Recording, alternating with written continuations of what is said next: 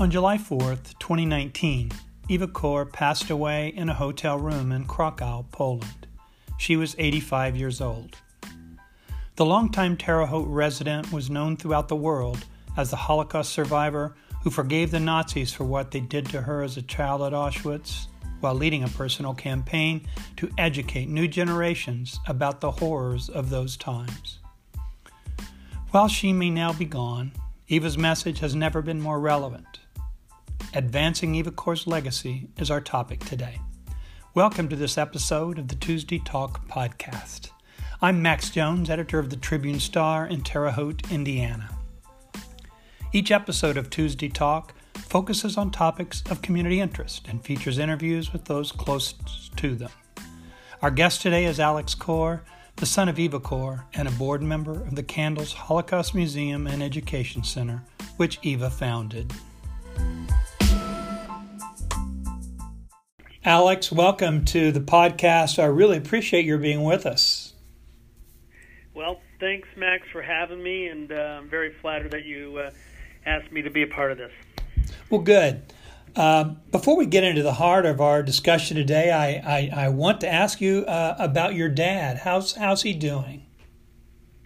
My dad's doing fine. I FaceTime with him almost every day. We're still not allowed to be face-to-face with him in his facility in Terre Haute, but he's doing well. I think there's a chance, Max, you might have another letter to the editor by this fall. But no, he's doing pretty well. He's playing the piano like 5 or 6 times a day because they moved the facility piano into his room because he was the only one playing it. So he's kind of perfecting his craft. Oh, wow. That's terrific. Well, that's really good to hear, Alex. And for our readers' information, I'm talking about Alex's dad, Mickey Kor, a longtime fixture in downtown Terre Haute. He was a pharmacist and all-around good guy. And it's just really great, Alex, to hear that he's doing well. Thanks a lot. Well, your mother, Eva Kor, passed away a year ago on July the 4th in Poland while leading an educational trip to the Auschwitz death camp, which he had done many times over the years. It had to be fortunate for her that you were with her when she died, and I'm sure you considered yourself to be fortunate to be there for her as well. That said, I know it's had to have been a long and difficult year for you personally, so can you tell us, how are you doing, and what's the past year been like for you? Yeah, I'm doing pretty well. It's been a tough year, and in looking back, when my mom became unresponsive and I tried to resuscitate her, quite frankly, it would have been the last place I wanted to be, was in a hotel room in Krakow, Poland, trying to resuscitate my mom. But conversely, I think if the series of events would have occurred and I would not have been there, I would have always wondered what would have happened if I was there. So, looking back, hindsight's always 20/20, but at the time, I didn't feel so lucky to be there. I felt it to be just a terrible place for her to pass away, knowing that it was, it's about an hour and 15 minutes from Auschwitz. So, the past year's been tough, and I obviously still have my dad, and not having my mom has affected me in a lot of ways. But I went through the process of grieving and mourning, and I've talked to friends of mine who've lost their parents, and a lot of people tell me, you never get over it, and I kind of think that to be the case. We're approaching 1 year since she passed away, and the first couple of months were kind of like awestruck. I really didn't know what to do, and then gradually kind of things have fallen into place. Luckily, I have a good job here in Lebanon, Indiana, and it's been a gradual process to kind of get back working, and that actually took my mind off a lot of things. So, I think for the most part, like anybody that loses a loved one, a parent, you're never prepared for it. At least I wasn't, because it happened so unexpectedly. But, over the period of time, we had the memorials in Terre Haute, and then in Indianapolis, of course. And, one of the things that kind of has motivated me, which will probably lead to some of these other questions, but one of the things that has motivated me was that within a month of my mom passing away, there were two op-eds, one written in the Washington Post and one written in a Jerusalem Post, that really wrongly depicted my mom's ideas, and quite frankly have served to motivate me to just try to make sure that people don't misrepresent what she had worked for her entire life. And obviously now she's not here to defend herself. So for me, that has been a motivating factor. Well, as you mentioned, we're approaching the first anniversary of your mother's passing, and I do suspect that even now you're feeling a wide range of emotions as we approach that anniversary. What kind of thoughts are going through your mind now, and do you have any specific plans to observe this anniversary? Well, I don't have any, the vast array of emotions are obviously, I'm happy that I had her. She actually was 85 when she died. We at one point thought she was born in 35, but we found out several years ago she was born in 34, so she was actually 85, not 84. So, I know plenty of my friends lose their parents much earlier in life, and so I feel that I was very fortunate to have her for so long. And then on the other side of the coin, there's still an area of loss and pain and a kind of a defect in my life. I mean, really for me, I would talk to my mom every day. I texted her every day, probably the last 10, 15 years, either texted her or called her. And usually on my way home from work, I'd call her and make sure she was okay or find out where she was lecturing. And that's the time of day, quite frankly, right around, late afternoon, early evening is the time I really miss her the most. Because, I work and usually I'll go play tennis or work out. And on the way to the sporting event, I'd call her and she'd tell me what she did today. And those are the times that I really miss her the most. And, I don't know that that'll ever end. But I think there's also, besides loss and besides being happy, there's a thought that I need to try to continue to do some, if not all, of her life work. I'm not her, I'm not the survivor, but I'm the child of two survivors. So I feel a sense of responsibility, a sense of obligation, so people don't forget what she stood for. And I don't expect people to agree with everything she did. And in fact, I didn't agree with everything she did. Yeah. Right. But I think that it's important that people don't mislead other people about, she didn't forgive for all the other survivors. She forgave only for herself, and that was part of the two op-eds that totally misrepresented what she stood for. So, I have a lot of emotions. To answer your second part of the question, I am just now trying to figure out what I want to do for right around July 4th. I've got some plans, nothing firm yet. But there may be something done virtually that maybe people can look online in the next 10 to 14 days to see what I have planned. But from a public standpoint, I'm hoping to have – I'm involved in a lot of activities to kind of perpetuate my mom's legacy, one of which is to do something, on the anniversary of her unfortunate death.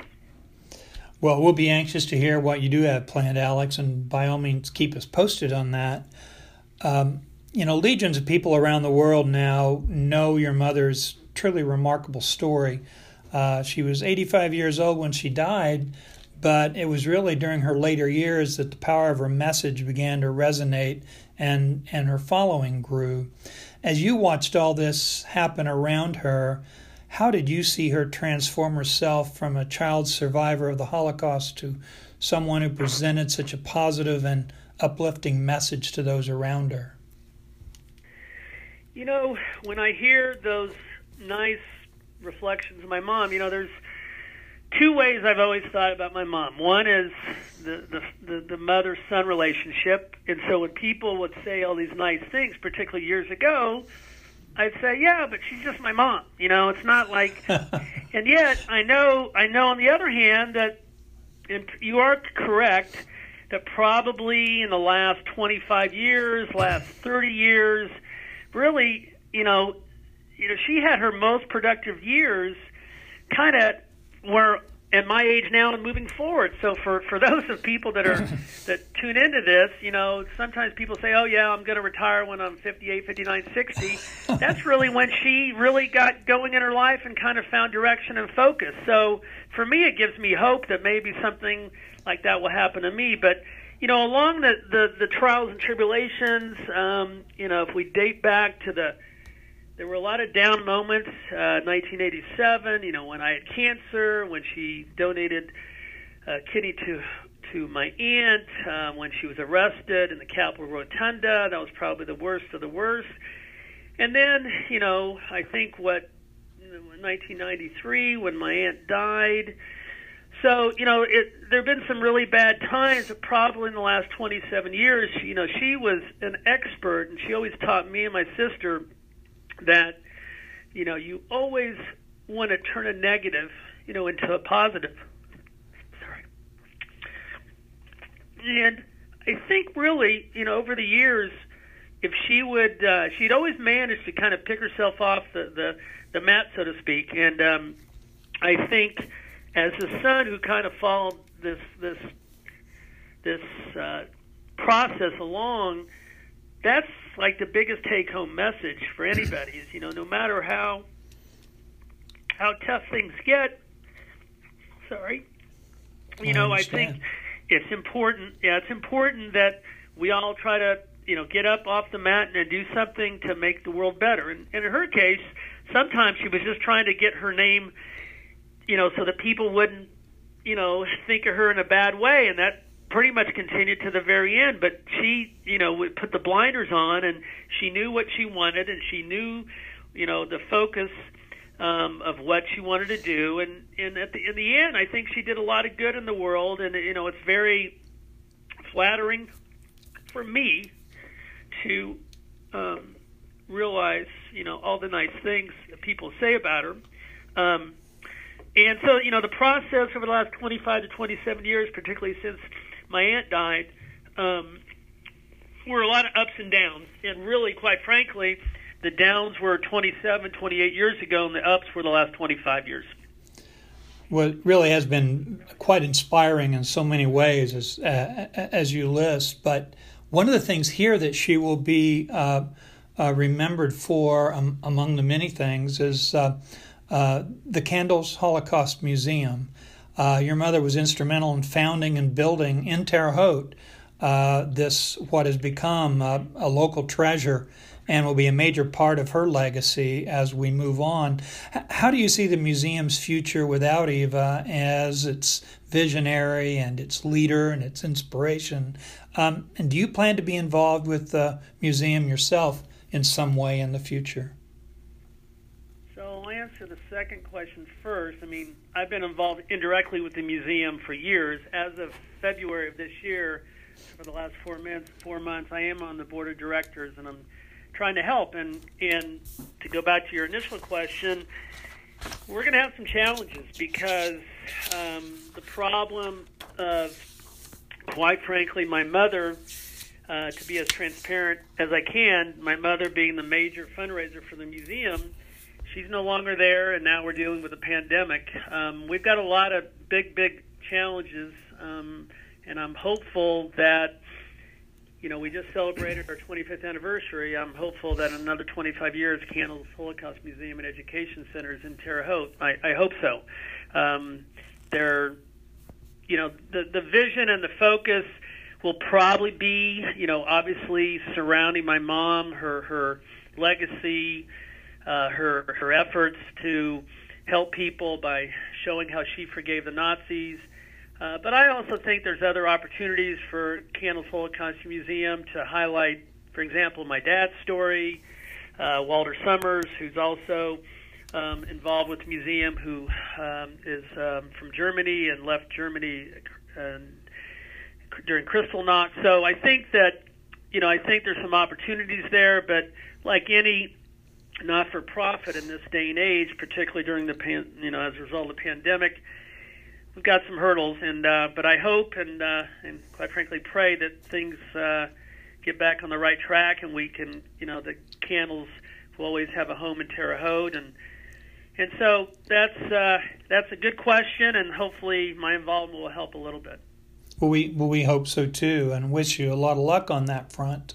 You have said since your mother's passing that, and you've said it to us today, that you want to continue her work and build on her legacy any way you can. Has someone whose parents both were Holocaust survivors, how do you see your role in coming years as advancing that message? Well, that's a question and an answer I'm still working on, but I do feel like a sense of responsibility, sense of obligation. My thought is, if I can do anything in any way to continue my mom's work, not just with candles. So I'm involved in multiple projects. Anytime somebody contacts me and says, would you want to talk about your mom or your dad, or to me, I think that's kind of my role right now. I would be remiss, in the fall after the two memorials, I was approached by the Indiana Historical Society in Indianapolis, and we will have an exhibit called the EVA exhibit in probably the first half of 2021, and I think the plan is to have a 18-month to 36-month run and then see where it goes, but at least it would have kind of a highly visible location in Indianapolis for people that maybe can't make it to Terre Haute, or for people that can make it to Terre Haute, and kind of see two different ways that my mom has been honored. And I'm involved in a lot of other things. I'm doing a lecture to a group of educators in South Dakota in July via Zoom. So, I can't replace my mother, but I think I can tell part of her story and tell the story of how it was to be the child of two Holocaust survivors. Years ago I lived in Washington, D.C., and a friend of mine who was involved with the U.S. Holocaust Museum had arranged for me to speak. This was probably 15 years ago. Had arranged for me to speak at the U.S. Holocaust Memorial Museum in D.C. And the U.S. Holocaust Museum at that time did not allow second generation to speak on their parents' behalf at all, period, whether your parents were alive or dead. So I had to give a lecture outside in an outdoor cafeteria adjacent to the museum. So, I think at some point, unfortunately, as I've just experienced 11 months ago, survivors will be passing away, and if we are desiring and hoping to keep their memories alive, I do think that institutions like the U.S. Holocaust Museum, like other museums and other organizations, I do think that the second generation have the ability to tell the story of their parents, and not firsthand, but pretty darn close to firsthand. I mean, we can get this out of textbooks, we can get this out of, scholars and educators as well, but I do think that I, as somebody who's interested in being involved, has a role that, hopefully future generations will be at least allowed to hear my mom's words through me. Well, Alex, this past Mother's Day, you had posted on social media a poignant letter that you had written to your mother. And I was wondering, after going back and reading over that letter, I wondered if you were planning to do something similar or write something similar to her on the anniversary of her passing. And if so, what might that message look like? I am working through that. I will be writing something. This started 3 days after she died. I think July 7th, I was on a plane back to the United States. And I felt this incredible need to write something down. And so that's when it started. So I think I've done 4. That was July 7th. I did one October 4th. And then December, and then Mother's Day. So I think I've done 4, and I plan on doing something. I try to make them funny. I try to make them emotional and somewhat inspirational. So I'm working on it in my head. Well, good. I don't know exactly what I'm going to do, but I'm going to do something, and hopefully it's good. Well, I'm sure it's difficult, and what we find is oftentimes through some of that pain is where we find some of the greatest inspiration. Alex, I really appreciate you taking the time to talk to us. I know it's not easy, but you do it so eloquently and with such grace, and I appreciate it very much, and certainly wish you all the best in the future. Thank you very much. And let me just take this opportunity to thank the residents of the Wabash Valley for everything they've done for both my parents. It's a real pleasure to go back home and to be treated.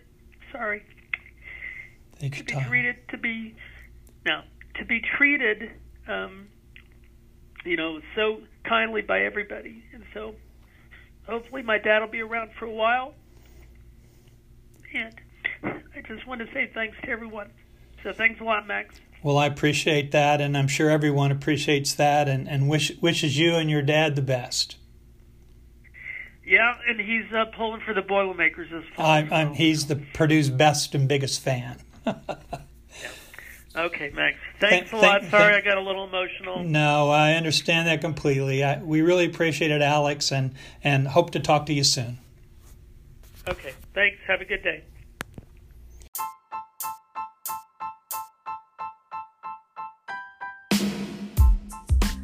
Special thanks to Alex Kor, son of Eva and Mickey Kor, and a board member of the Candles Holocaust Museum and Education Center in Terre, Haute, Indiana. Episodes of this podcast are published each Tuesday at Tribune-Star.com and can be found wherever you get your podcasts. That concludes this episode of Tuesday Talk. See you soon. For the Tribune-Star, this is Max Jones. Until next time.